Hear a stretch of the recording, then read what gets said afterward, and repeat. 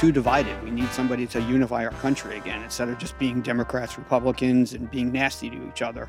South Carolina Republicans head to the presidential primary polls for Saturday, February 24th. It's All Things Considered from NPR News.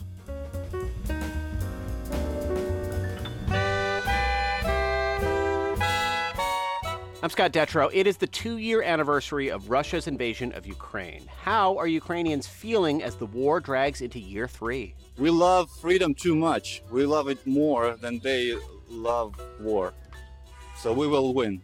We'll also look back at a now overlooked presidential primary that paved the way for modern partisanship. And as we continue focusing on the Oscars, we'll look at a genre the Academy Awards have traditionally ignored. Horror has consistently reflected where we are as a society.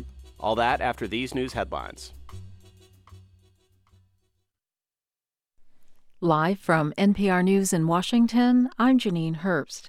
Former President Donald Trump called himself a political dissident at the Conservative Political Action Conference. NPR's Franco Ordonez reports Trump focused his speech on November, even as Republican voters head to the polls in South Carolina primaries. The former president received a raucous welcome from loyal supporters attending the prominent gathering of conservatives known as CPAC. Trump barely mentioned the primaries in South Carolina. He spent the vast majority of his hour-and-a-half speech focused on November and trying to paint President Biden as an incompetent leader. Trump also blamed Biden for his own legal challenges and sought to present himself as a freedom fighter for his supporters. I stand before you today not only as your past and hopefully future president, but as a proud political dissident. I am a dissident. Trump is returning to South Carolina this evening, where he's expected to defeat former South Carolina Governor Nikki Haley in her home state primary. Franco Ordonez, NPR News, Oxon Hill, Maryland. And voters in South Carolina are at the polls today. NPR's Jung-Yoon Han talked to some Haley supporters. Nikki Haley emphasized her time as governor while campaigning in South Carolina in the lead up to today's contest. And Haley's track record wasn't lost on Somerville voter George Higgins. He voted for Haley because he thinks she can unite the country. We're too divided. We need somebody to unify our country again instead of just being Democrats, Republicans, and being nasty to each other. Accompanying him was Linda Higgins, who's been waiting for Haley to run for president since she served as governor. She knows it's an uphill battle for Haley against Trump. So this is actually the very first time I've ever voted in a primary because I feel that strongly that she needs the support. Haley has yet to win a primary contest. Jung-Yoon Han, NPR News, Somerville, South Carolina. European leaders are standing with Ukraine on the second anniversary of Russia's full-scale invasion of the country. Terry Schultz reports in Brussels, Ukrainian flags have been raised and unfurled to mark the date. Some European Union leaders spent the day in Kyiv with Ukrainian President Volodymyr Zelensky, while others joined demonstrators in the EU capital, where a flag almost 100 feet long was unfurled in front of the European Parliament. EU Justice Commissioner Didier Reynders was there. It's very important to support Ukraine, but first of all to pay tribute to the nation, to the Ukrainian people. Reynders promised those assembled that the EU is working on justice for Ukraine, to bring perpetrators of international crimes to account, and to make Moscow pay for its destruction of the country. Some 260 billion euros in Russian central bank assets have been frozen worldwide to punish Moscow for the war. Most of that sum is located in the EU. For NPR News, I'm Terry Schultz in Brussels. And you're listening to NPR News in Washington.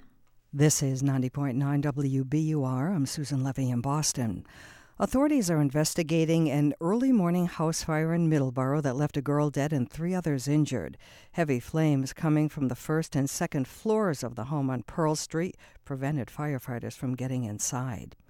State officials hope a new terminal for constructing offshore wind turbines can open in the next 2 years.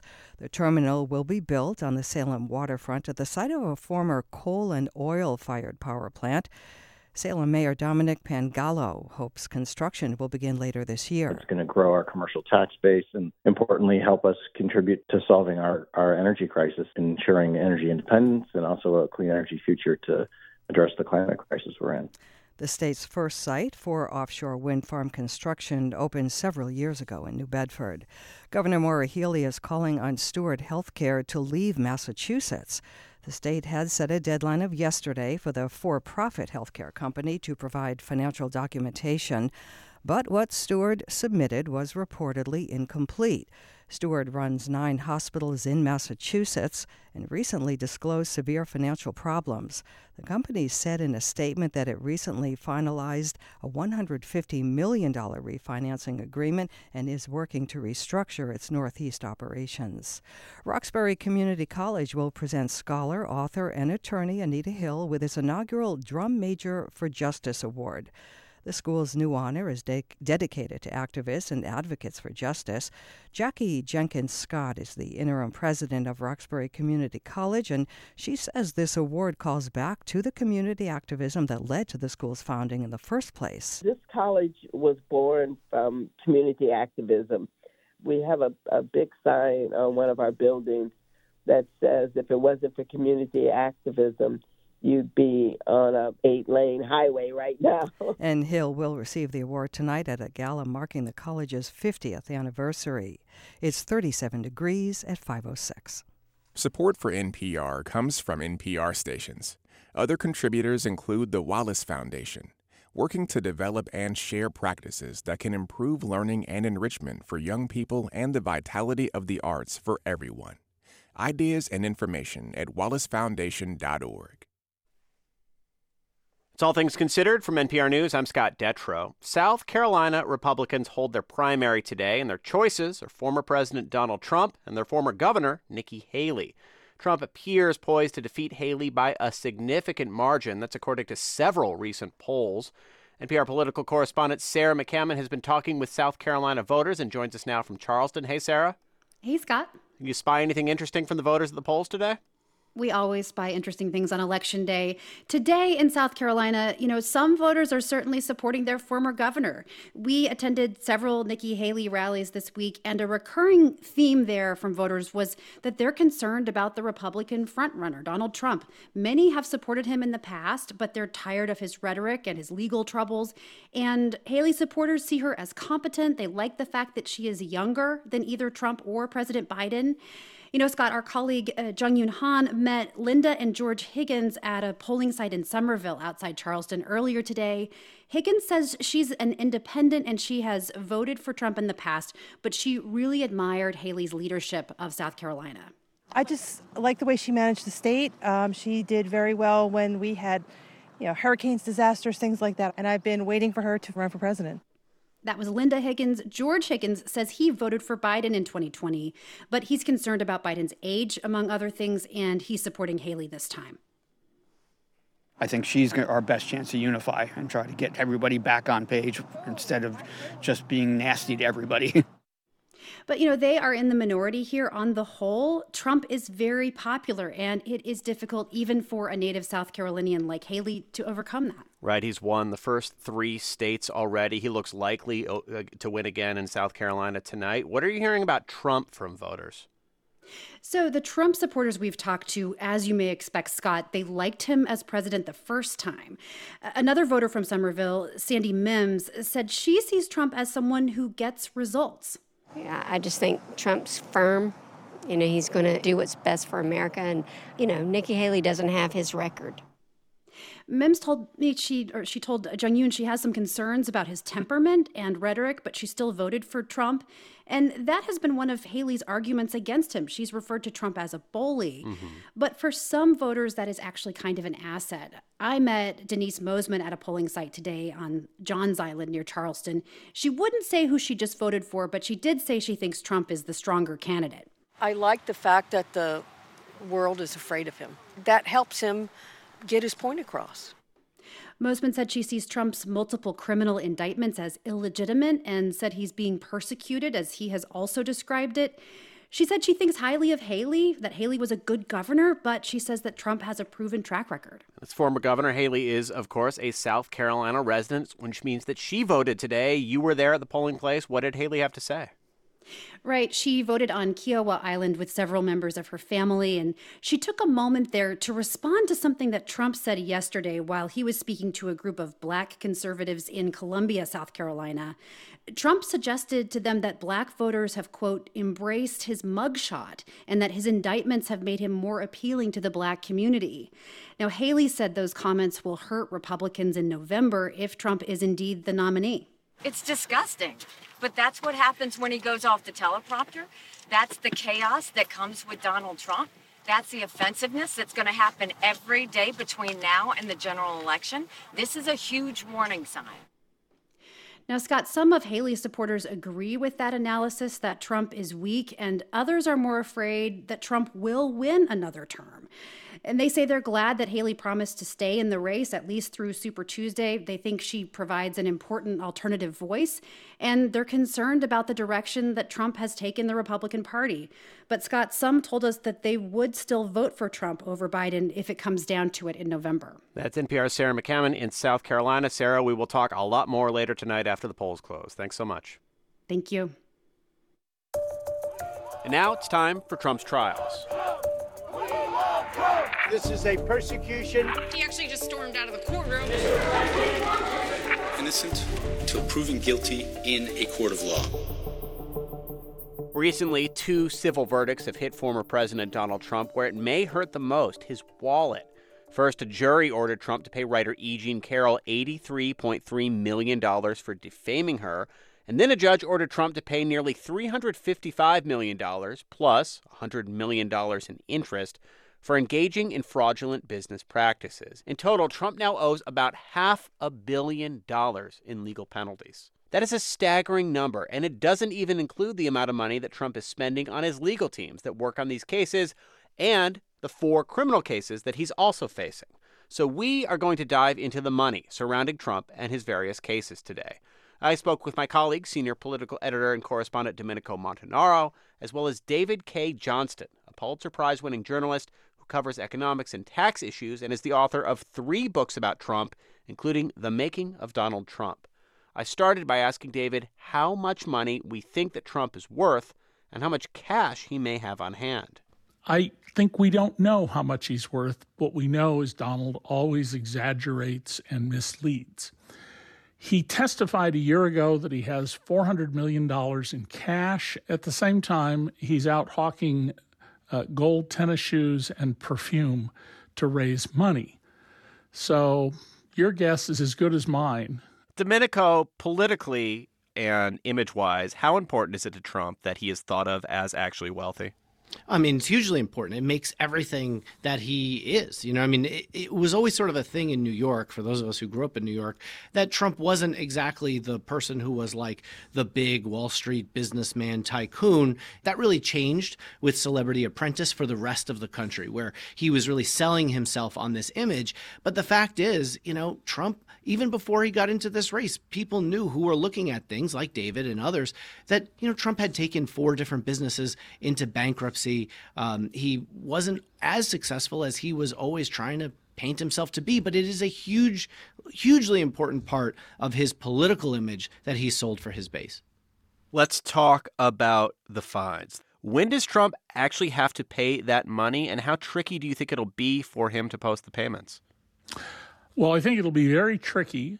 On March 12th is the deadline for him to appeal the E. Jean Carroll case, and he either has to put up the $83 million or get a bond in some financial institution or person to back him.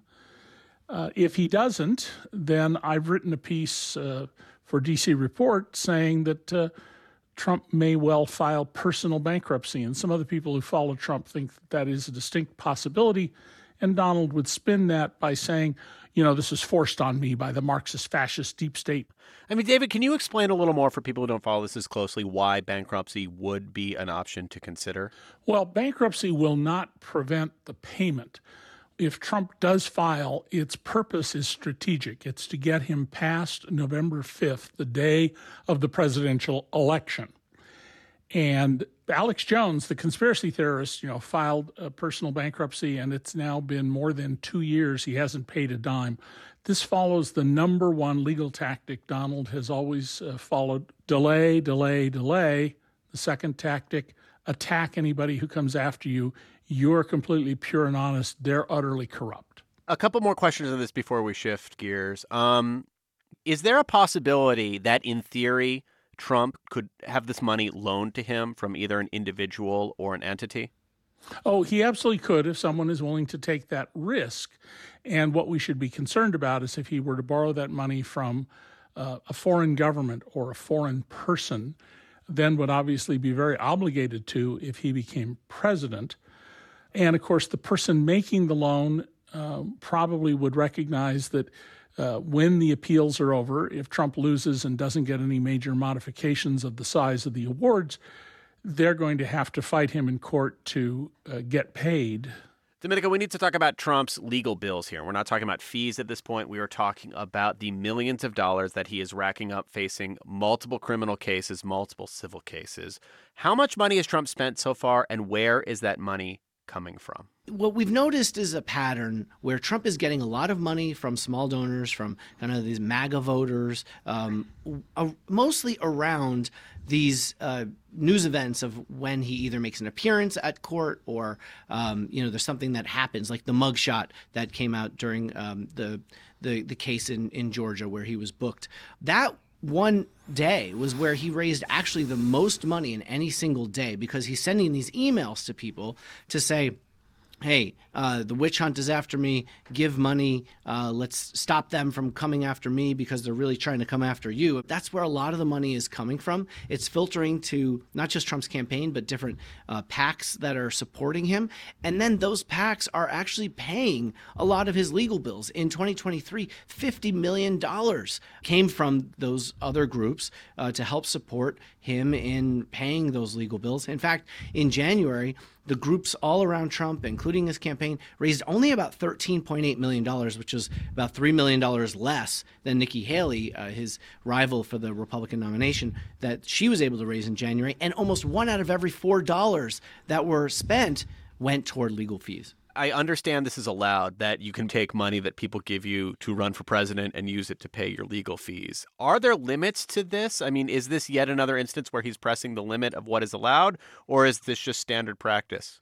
It's definitely not standard practice. We could say he's pushing the limits, or that he's operating in a space that goes beyond the limits, but that there's no enforcement really from the Federal Election Commission. A big piece of this here is that the FEC allows you to spend money on legal fees if it arises from the campaign. That's why when you hear Trump, listen very carefully to when he talks about this. He was asked about this last month about using fees. He says, I haven't done anything illegal. These are all political cases. It's a stretch, but there's not a lot that the FEC can do because it's really been so hobbled over the years. That's David K. Johnston, Pulitzer Prize-winning journalist who covers economics and tax issues and Trump's finances. Thanks, David. Thank you. And also, as always, NPR senior political editor and correspondent Domenico Montanaro. Thanks, Domenico. You got it, Scott. We're funded by you, our listeners, and by Becoming a Man at ART, a new play from acclaimed author P. Carl and Tony Award-winning director Diane Paulus, now through March 10th. amrep.org, and German International School Boston's Fast Track, accelerated language learning for students new to German. Virtual Info Night, February 28th, gisbos.org. Listeners have the chance to attend open meetings of the WBUR Board of Directors and Community Advisory Board. Visit wbur.org/open meetings if you would like to find out more. Stay with us at 6 for the Moth Radio Hour and at 7 tonight for live special coverage of today's Republican presidential primary in South Carolina. WBUR supporters include the Davis Museum at Wellesley College. Lorraine O'Grady's exhibit, Both and, is free Tuesdays to Sundays through June 2nd. wellesley.edu/Davis Museum. I'm Janine Herbst with these headlines. The body of the late Russian opposition leader Alexei Navalny has been released to his mother a week after he died in a penal colony in northern Russia. The cause of the 47-year-old's death, still hasn't been determined. In Britain, junior doctors are on strike for the 10th time over pay. The 5-day walkout started this morning. The British Medical Association wants a 35% pay raise for what they say has been years of being underpaid.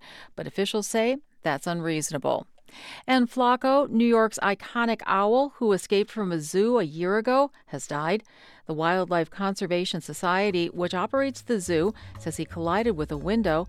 The group says between 90,000 to over 200,000 birds are killed each year after colliding with building glass. I'm Janine Herbst, NPR News.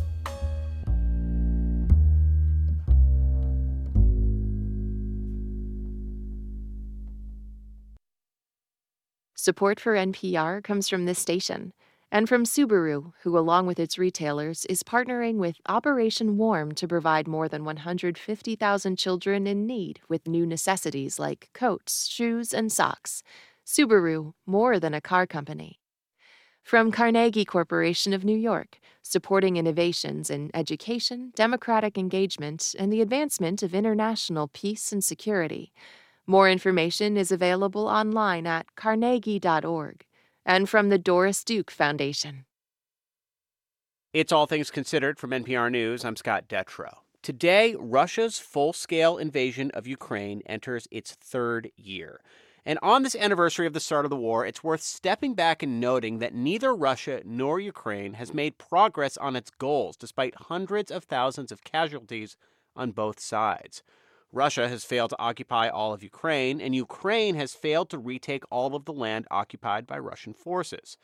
But as Ukraine runs low on ammunition and weapons, with resupplies from the United States and other allies more in doubt than ever, Russia is going on the offensive in Ukraine's east. Joining us to discuss this is NPR's Kyiv correspondent, Joanna Kakissis. Hey, Joanna. Hey, Scott. So tell us how Ukrainians are observing this anniversary today. So, Scott, it's a somber day. Ukrainians are very proud that their country is still defending itself against a much larger enemy with a much larger arsenal. But there is just a sense of exhaustion and loss. And you could really sense that at a rally in central Kyiv today, where many were demonstrating to highlight the cases of thousands of Ukrainian prisoners of war. Here's Anton Tarasov. He's a 49-year-old soldier who is in Kyiv on a short break from the front lines to see his elderly mom. I'm not even sure to who this is more difficult, to the civilians or to the soldiers. Like my mom, for example, she's 80 years old. But we are stronger than Russians. We love freedom too much. We love it more than they love war. So we will win. And that's the sentiment of most Ukrainians we spoke to. But we also met some who were much more pessimistic, like Larisa Dovoshiya. She's 56, and she was at the rally, too. Her brother is a prisoner of war, and she says that the war has worn down Ukrainian unity. She's heard here through an interpreter. People were united. They were of one mind. And now people are divided. I go to rallies and give what I can to the armed forces. But some people don't support them. She says some Ukrainians question whether the fight is worth the loss of so many lives, and that's a big concern for Ukraine's president, Volodymyr Zelensky, as this war drags on. Let's talk about Zelensky for a moment, because communication has been such a strong suit of his throughout this war. How is he managing expectations for the coming year, which, again, is going to be the third year his country's at war? That's right. Well, today he tried to project strength and give Ukrainians a sense that their Western allies still have their back. He held this press conference today with the leaders of Canada, Italy, and the European Union. Here's European Commission President Ursula von der Leyen promising that Europe will continue to stand by Ukraine. With more financial support, more ammunition, more training for your troops, more air defenses, and more investment in Europe's and Ukraine's defense industries. Now, President Biden wasn't there, but he released a statement saying that the U.S. remains committed to holding Russia accountable for its aggression and also to providing critical assistance to Ukraine. How do Ukrainians feel about Western allies at this point? Well, Scott, every Ukrainian I've met is grateful for any assistance from the West, especially military assistance. Their argument is you give us the weapons and we will do the rest. But, Ukrainian soldiers are now running very low on weapons, especially ammunition, and it's having an effect on the battlefield. For example, a week ago, the Ukrainians lost the strategic town of Avdiivka in the east after a battle that took months, and the Russians outgunned them. They repeatedly dropped bombs. The Ukrainians struggled to respond, and so they had to pull out, and that's given Russians the momentum in the land war. They're advancing along several points on the front line now. Anything positive to say about Ukraine on the battlefield at this point? Yeah, surprisingly there is. The Ukrainians have managed to push back the Russian Navy from parts of the Black Sea. They've used sea drones to do that. It's made the Black Sea a lot safer to transport Ukrainian agricultural exports, which Ukraine says are now back at pre-war levels. Zelensky says his main priority for 2024 is to make sure Ukraine procures more weapons, especially long-range missiles that can hit Russian military targets. And he says that needs to happen quickly because Russia's arms production is increasing, and the Kremlin is getting additional weapons from North Korea, according to Western military officials. That's NPR's Joanna Kakissis from Kyiv. Thanks so much. You're welcome, Scott. This week, Missouri prosecutors charged 2 men with murder following a mass shooting that took place at Kansas City's Super Bowl victory celebration on Valentine's Day. Lisa Lopez Galvin, a popular local radio personality, was killed, and about half of the 22 people injured were children who had come out to see the Chiefs celebrate their second straight Super Bowl victory. Kansas City Mayor Quinton Lucas spoke to my colleague Juana Summers about it. I was someone who brought my own family to this event. I was someone who had to flee at a shooting. I saw big, giant football players and 8 or 9-year-old children and all types of people running away from harm. But unlike many other high-profile mass shootings where one person targets multiple victims, Jackson County prosecutor Gene Peters Baker said this shooting began because one of the men charged turned an argument into a violent event. That argument very quickly escalated to Mays drawing his firearm, a handgun. Almost immediately, others pulled their firearms. And while the location was unique and the national attention was unique, that key fact really wasn't. It's not uncommon. We have mass shootings around here all the time. Some make the news, some don't. That's community activist Pat Clark. Kansas City has long been plagued by gun violence. In 2023, the city saw its highest murder rate. Classy Alcine heads KC Common Good, an organization that works to prevent violence in communities before it starts. She was at that Super Bowl celebration. I was at the rally, and I did see thousands of people running towards me, and I didn't really know what was going on. It was very scary and chaotic. And as I'm processing it now, it's so hard because what we experienced as a community was senseless violence. The focus of Alcine's work is on empowering and supporting the Kansas City neighborhoods most affected by violent crime. Violent crime is not new to Kansas City, but the Super Bowl parade is probably likely the first time that many Kansas Cityans have been directly impacted by that level of violence. So it was an eye-opening moment for people across the Kansas City community that isolated acts of violence can do and that they impact our entire region. Mass shootings like the one that took place at the Kansas City Victory Rally command the public attention. But there's been an ongoing epidemic of gun violence in Kansas City that has not gained that kind of attention. In 2023, the number of homicides reached a record high. This coming at a time when many other U.S. cities have seen a decline. Groups like KC Common Good have been working on the ground with community leaders and government officials to try to prevent violence. Classy Alcine is the CEO of KC Common Good. We called her up to talk about it. On the main page of your website, it says KC Common Good wants to unite the community to address the root causes of violence. Can you break that down for us a little bit? And speaking specifically of Kansas City, what are those root causes? What are you working on? So in Kansas City, the root causes of violence are lack of access to resources, repeated family trauma, concentrated poverty, high unemployment rates, and then high school dropout rates. I mean, a lot of that are overwhelming problems that have very long causes and are tough to individually tackle. Can you talk about how you start to get at them from that community level? Yes, from the community level, the first thing we started with was employing young people in the summer because we knew that we needed to expand the ecosystem to support young people, mentor them, have skills training, professional development, and really eliminate silos between employers and youth. And what we have seen, a story that I'll share with you, we had a young man, I'll never forget, he was 15 years old, and I encouraged him to apply because he had a big personality and I just saw so much light in him. And I said, you should really apply. And he said, Miss Classy, don't worry about me because I'm not going to live till I'm 16. This is a 15-year-old young man who didn't believe he was going to live to be 16. How did you respond? I said, I know you have greatness. And I know that you want to do something different. And this is the opportunity.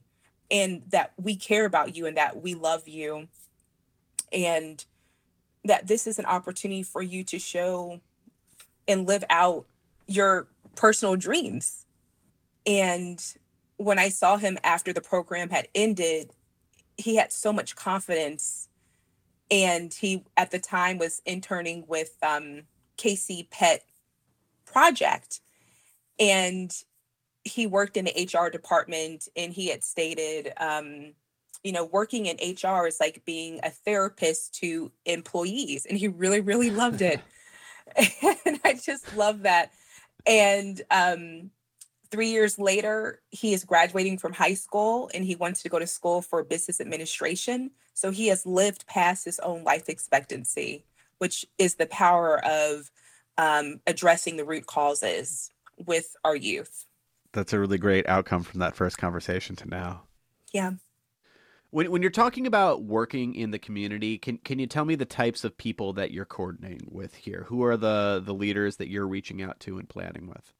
Yes, so KC 360 is a comprehensive community-based approach to reducing gun violence and building stronger community relations, increasing access to education and jobs. It really is the neighborhood associations themselves, the community members, the faith community, the business community, the health systems, law enforcement, community leaders, city officials. I mean, we're bringing, 10 different subgroups of folks together into one room every single week. Can you just give us a sense of what these meetings are like, what specific things people are talking about, what the questions you're raising and trying to address are on the ground level?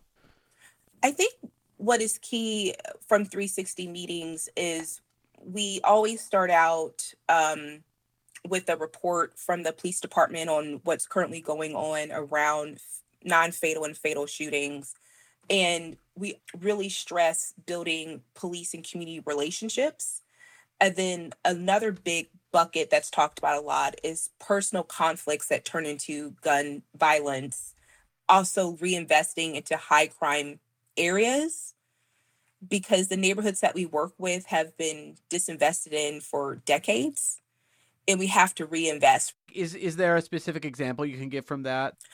Well, I think the Santa Fe neighborhood is a perfect example. I mean, we were able to, focus on shifting that neighborhood from a space of hopelessness to empowerment and really recognizing that over the years, many neighborhoods on the east side of Kansas City, including Santa Fe, have experienced a disinvestment in resources. However, the many positive things happening are due to the investment of numerous partner organizations working together and building trust.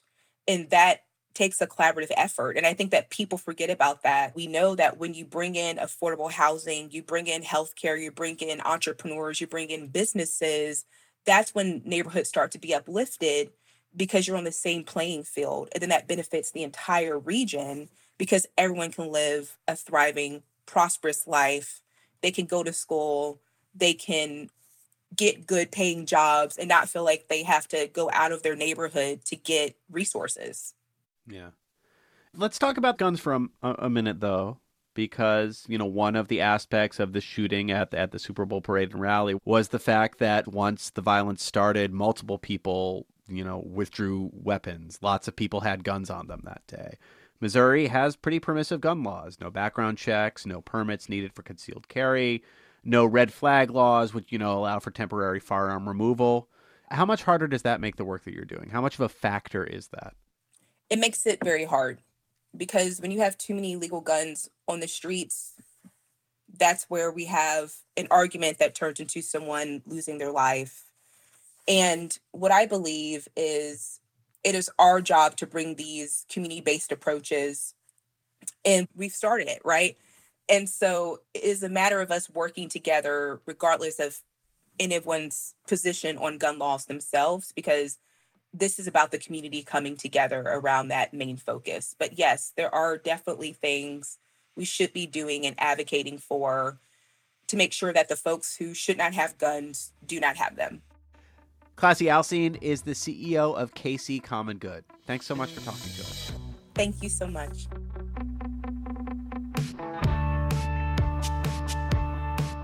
You're listening to All Things Considered from NPR News. If you love someone, learn how to fight with them. That might feel counterintuitive, but it is the advice of world-renowned relationship researchers and clinical psychologists Julie Schwartz-Gottman and John Gottman. Pulling from 4 decades of research and clinical practice, the Gottmans' new book, Fight Right: How Couples Turn Conflict into Connection, is a guide to some of the most common fights in relationships and how to work through them. Life Kit's Andy Tagle has more. Think about your last fight with your partner. How did it start? According to the Gottmans, the first 3 minutes of a fight tell you all you need to know about how that conflict will go. The way you bring up an issue determines the way the conversation will go 96% of the time, and also predicts the future of the relationship. You heard that right. In a landmark 1999 study, John Gottman found that after observing just 180 seconds of a fight, he could determine 9 out of 10 times whether or not a couple would still be together 6 years later. What did he find exactly? When couples began a fight with negative emotions like criticism, contempt, defensiveness, stonewalling, what the Gottmans call a harsh startup, they weren't likely to go the distance. They start by presenting the issue as a defect in their partner's personality, which just leads the partner to become defensive, and it escalates very quickly into a standoff, an attack, defend standoff. But couples still need to get those feelings out, says Julie Schwartz-Gottman. Each person really deserves to express those emotions, but they have to express them in such a way that their partner can hear them, and they're not sabotaging, they're getting listened to. So, when conflict comes knocking, start soft. What that means is you point your finger not at your partner, but at yourself. The Gottmans suggest a simple statement with 3 parts. Describe yourself, your feelings, and what you need. For example, let's say your mother-in-law is coming over for dinner, and you feel anxious about it because she always finds a way to criticize you. A harsh startup might sound like, "Dear, your mother is a wart on the back of humanity." This kind of out-of-the-blue, no-context attack gives your partner no choice but to go on the defensive. A soft startup, on the other hand, begins with your own feelings. "Honey, I'm really feeling nervous." There's the emotion. Then, part 2, explain the situation or problem at hand. "About your mother coming over to dinner tonight.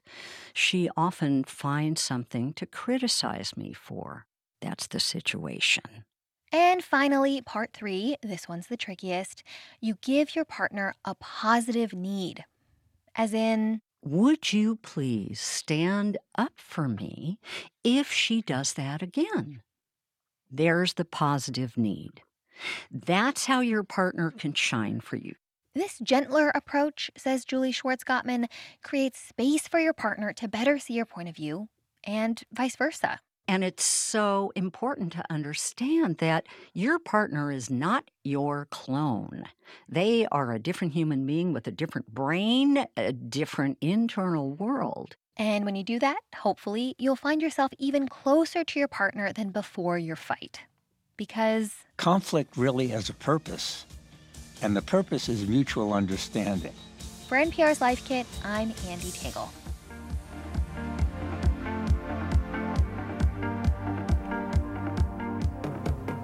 This is NPR. And we thank you for spending part of your weekend with 90.9 WBUR. I'm Susan Levy. In about 20 minutes at 6, stay with us for the Moth Radio Hour. And at 7 tonight, live special coverage of the results of the South Carolina Republican presidential primary. Nikki Haley is trying to upset Donald Trump, and it could be a pivotal moment in the 2024 election. 34 degrees at 5:39, clear in the teens tonight. Sunshine tomorrow, 30. Sunshine warmer on Monday, 50s, and the same for Tuesday. Back to All Things Considered right after this. WBUR supporters include The Huntington, with John Proctor as the villain, a touching and bitingly funny new comedy, now through March 10th at the Huntington Calderwood Pavilion, huntingtontheater.org, and Cambridge School of Culinary Arts in Porter Square, with cooking and baking classes, technique and regional cuisine series, and more for all skill levels. CambridgeCulinary.com. I'm Janine Herbst with these headlines. President Volodymyr Zelensky welcomed Western leaders to Ukraine to mark the second anniversary of Russia's full-scale invasion. This as Ukrainian forces run low on ammunition and foreign aid hangs in the balance. U.S. military pharmacies around the world are struggling to dispense prescription medications after a cyber attack and are now filling them by hand. And a federal judge has barred the NCAA from enforcing its rules prohibiting name, image, and likeness compensation from being used to recruit athletes. The judge says the NCAA's prohibition likely violates federal antitrust laws and harms athletes. I'm Janine Herbst, NPR News.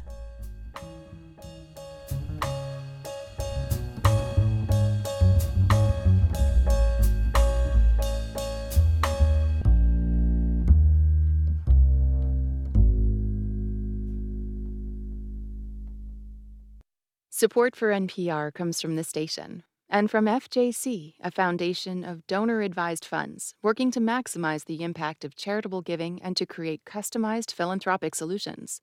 Learn more at fjc.org. From the Walton Family Foundation, working to create access to opportunity for people and communities by tackling tough social and environmental problems. More information is at waltonfamilyfoundation.org. And from listeners like you who donate to this NPR station. From NPR News, this is All Things Considered. I'm Scott Detrow, and the year is 1976. Both the Democratic Party and the Republican Party have their own liberal and conservative factions, and both parties prefer to avoid divisive social issues like abortion or fights over textbooks. A new narrative podcast explores how and why that all changed by following the story of the 1976 presidential campaign. The unelected president, Gerald Ford, faced a challenge from a one-time actor considered too reactionary for voters of the day. That's Ronald Reagan. The podcast is Landslide. It's from Nuanced Tales in partnership with member station WFAE and distributed by the NPR network. The host and creator is journalist Ben Bradford. And in this preview from the series' third episode, he looks back to the roots of today's culture war and how it would help save Reagan's campaign. Here's Landslide. But we'll stand. God's people have had to stand and be persecuted from the very beginning. A pastor shouted. And we'll continue to protest for Jesus Christ. Parents picketed. It's a moral issue and it's a spiritual issue. Trucks honked. Workers went on strike. Many coal mines were closed. Mothers sang.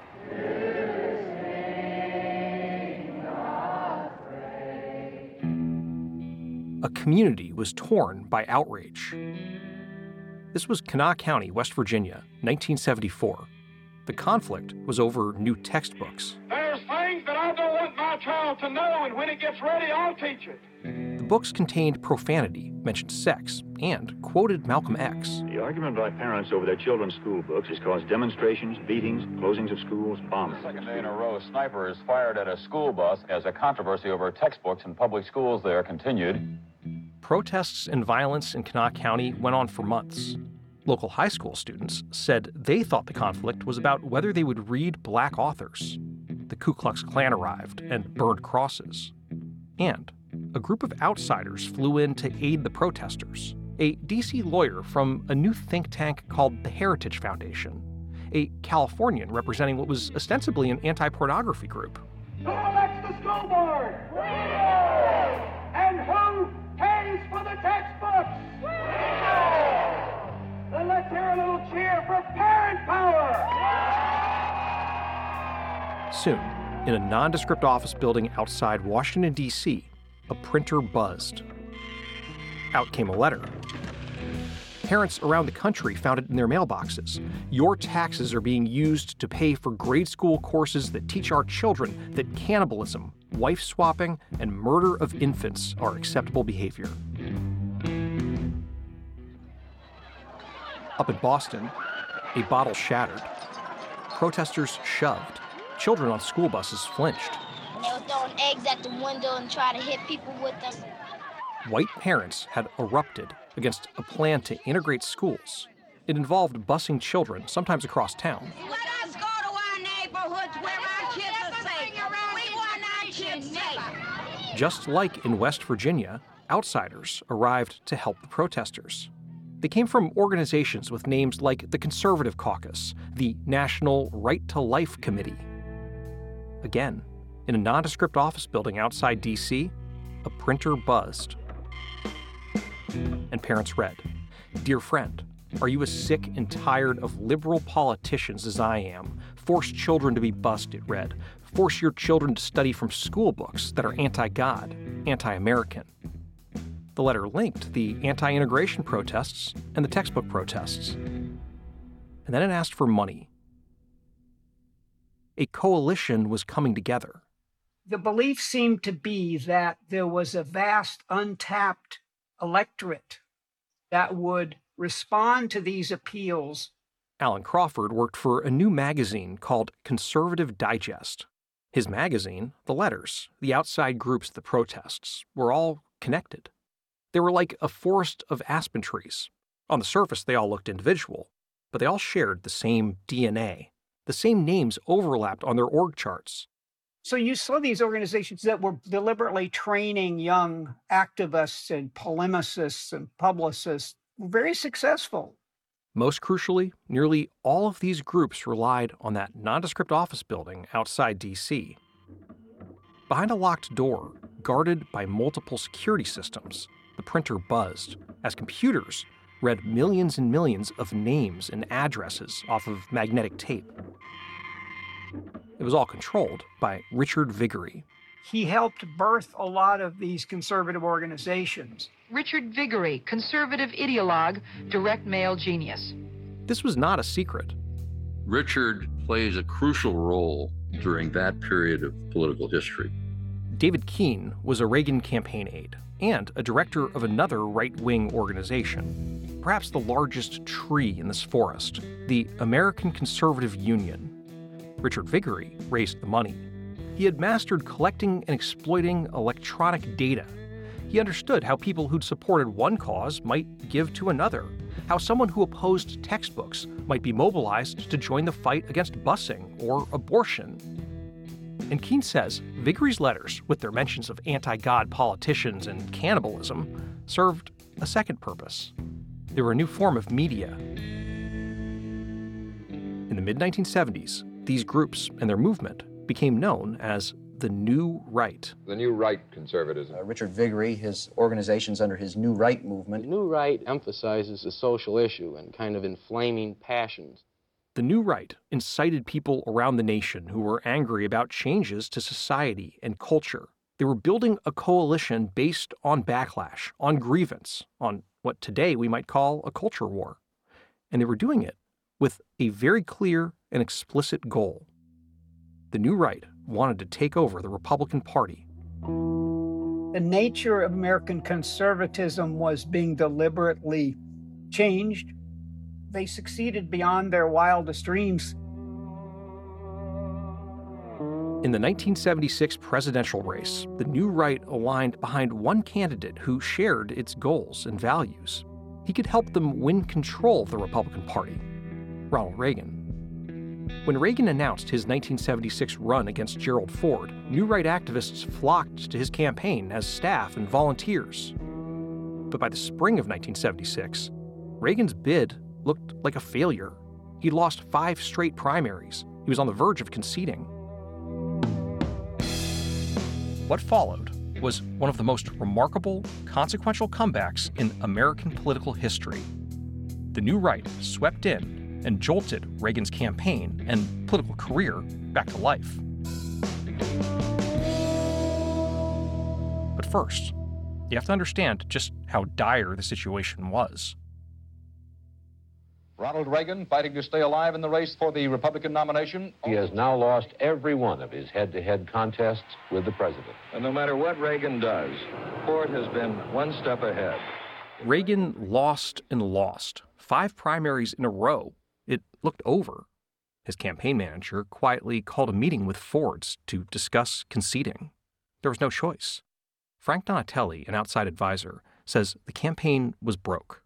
The campaign was badly underfunded. I mean, virtually no money available. They'd poured everything into trying to beat Ford early. But it wasn't just that. A new campaign finance law had just gone into effect for this election, 1976, and it radically changed how campaigns raise money, and has ever since. And it created a federal election commission and a wide range of changes. The new law was designed as a reaction to Watergate. It put limits for the first time on how much any one individual could contribute. So the big donors just of years previous in the Nixon campaign could not happen. So the campaign only had one option. Small donations were the coin of the realm. But gathering small donations was time-consuming. What would you need? Computers, printers, and lists of names, to a degree the campaign didn't have. So Reagan shuttered offices. He laid off staff, except for a skeleton crew who worked without pay. One more primary, and it would finally be over. So the next primary up is North Carolina. I mean, this is your last shot. You know, you're throwing the kitchen sink in there. North Carolina is it.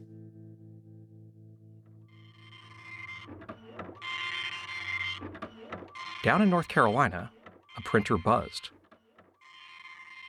That was the start of a comeback in North Carolina by Ronald Reagan facing Gerald Ford. It ultimately became the closest presidential primary race in American history. And we were listening to a portion of the podcast Landslide from Nuance Tales and WFAE, which you can find on all podcast platforms.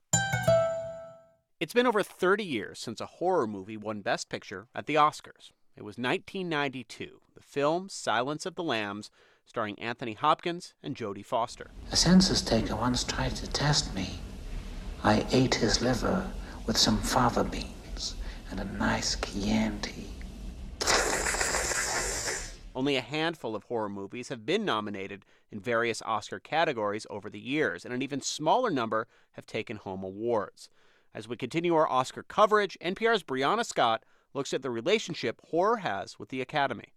The horror genre has always been somewhat of an outlier during award season, thanks in part to its reputation. Horror in particular, I think, has had this reputation as second-rate skill levels, cheap scares, lots of gratuitous blood. Tanana Reeve-Dew is an author and professor at UCLA.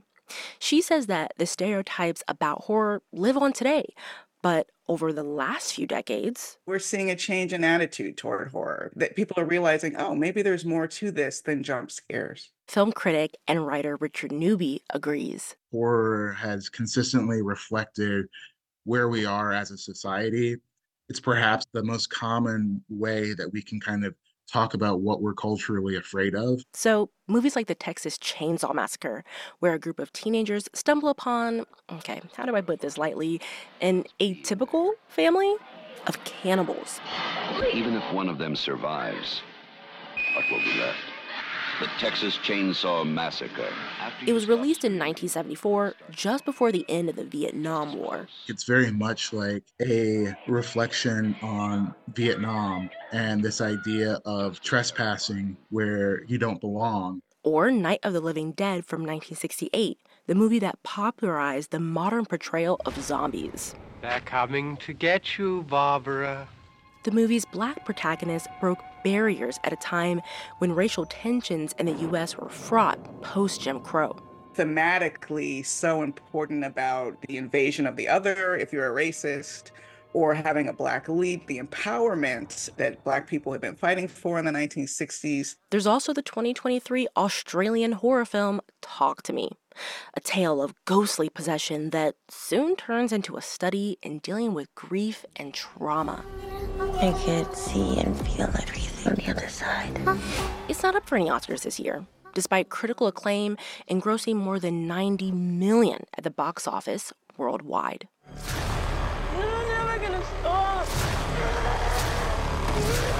It's actually a wise genre rather than a silly genre, a confrontational genre rather than an evasive genre. Adam Lowenstein is a film and media studies professor at the University of Pittsburgh.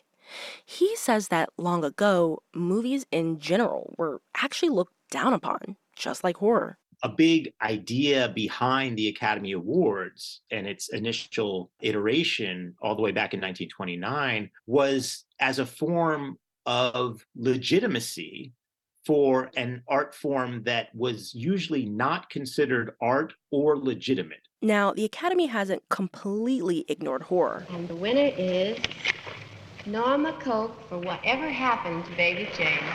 William Peter Blatty for The Exorcist. Jordan Peele, Get Out. But there have been attempts to put those kinds of movies into categories outside the horror genre. Whatever Happened to Baby Jane, billed as a psychological thriller. The Exorcist, branded as a religious drama. Get Out, a social thriller. It's a way of erasing horror as a genre marker and saying this is actually something else. It's something more elevated. It's something worth your attention as a potential award nominee. So take something like Silence of the Lambs. There is a big push to deem it as a thriller, which it is, no doubt. But it's hard to deny that it's not also horror and took cues from the slasher films that came before it. I mean, he's making a skin suit in that movie. Phil Nobile Jr. is editor-in-chief at Fangoria magazine. He argues the horror genre doesn't need to look for Oscars. Horror should be rattling you. Horror should be upsetting you. Horror should be pissing off the Oscars. And awards aside, horror movies do make bank on small budgets. The 1999 found footage film, The Blair Witch Project, grossed roughly $248 million worldwide. That's over 4,000 times the movie's original budget. If I had to have a choice between having an Oscar film or a film that made $100 million, I'll take the film that made $100 million. That's Tanana Reevdu again. She doesn't deny the impact an Oscar can have. She just thinks its power might be exaggerated. That Oscar isn't always as life-changing as people think it might be. I think about why I make movies, and it's never about the award. Chad Villila is a producer and one of the co-founders of Radio Science Productions, known for films like Ready or Not. If we don't find her and perform the ritual, we're all dead. Found her. And the recent Scream entries. For Villila, it's the human connection between the audience and a horror movie that matters. Let's inspire them to be able to get through a day in their life that might feel like a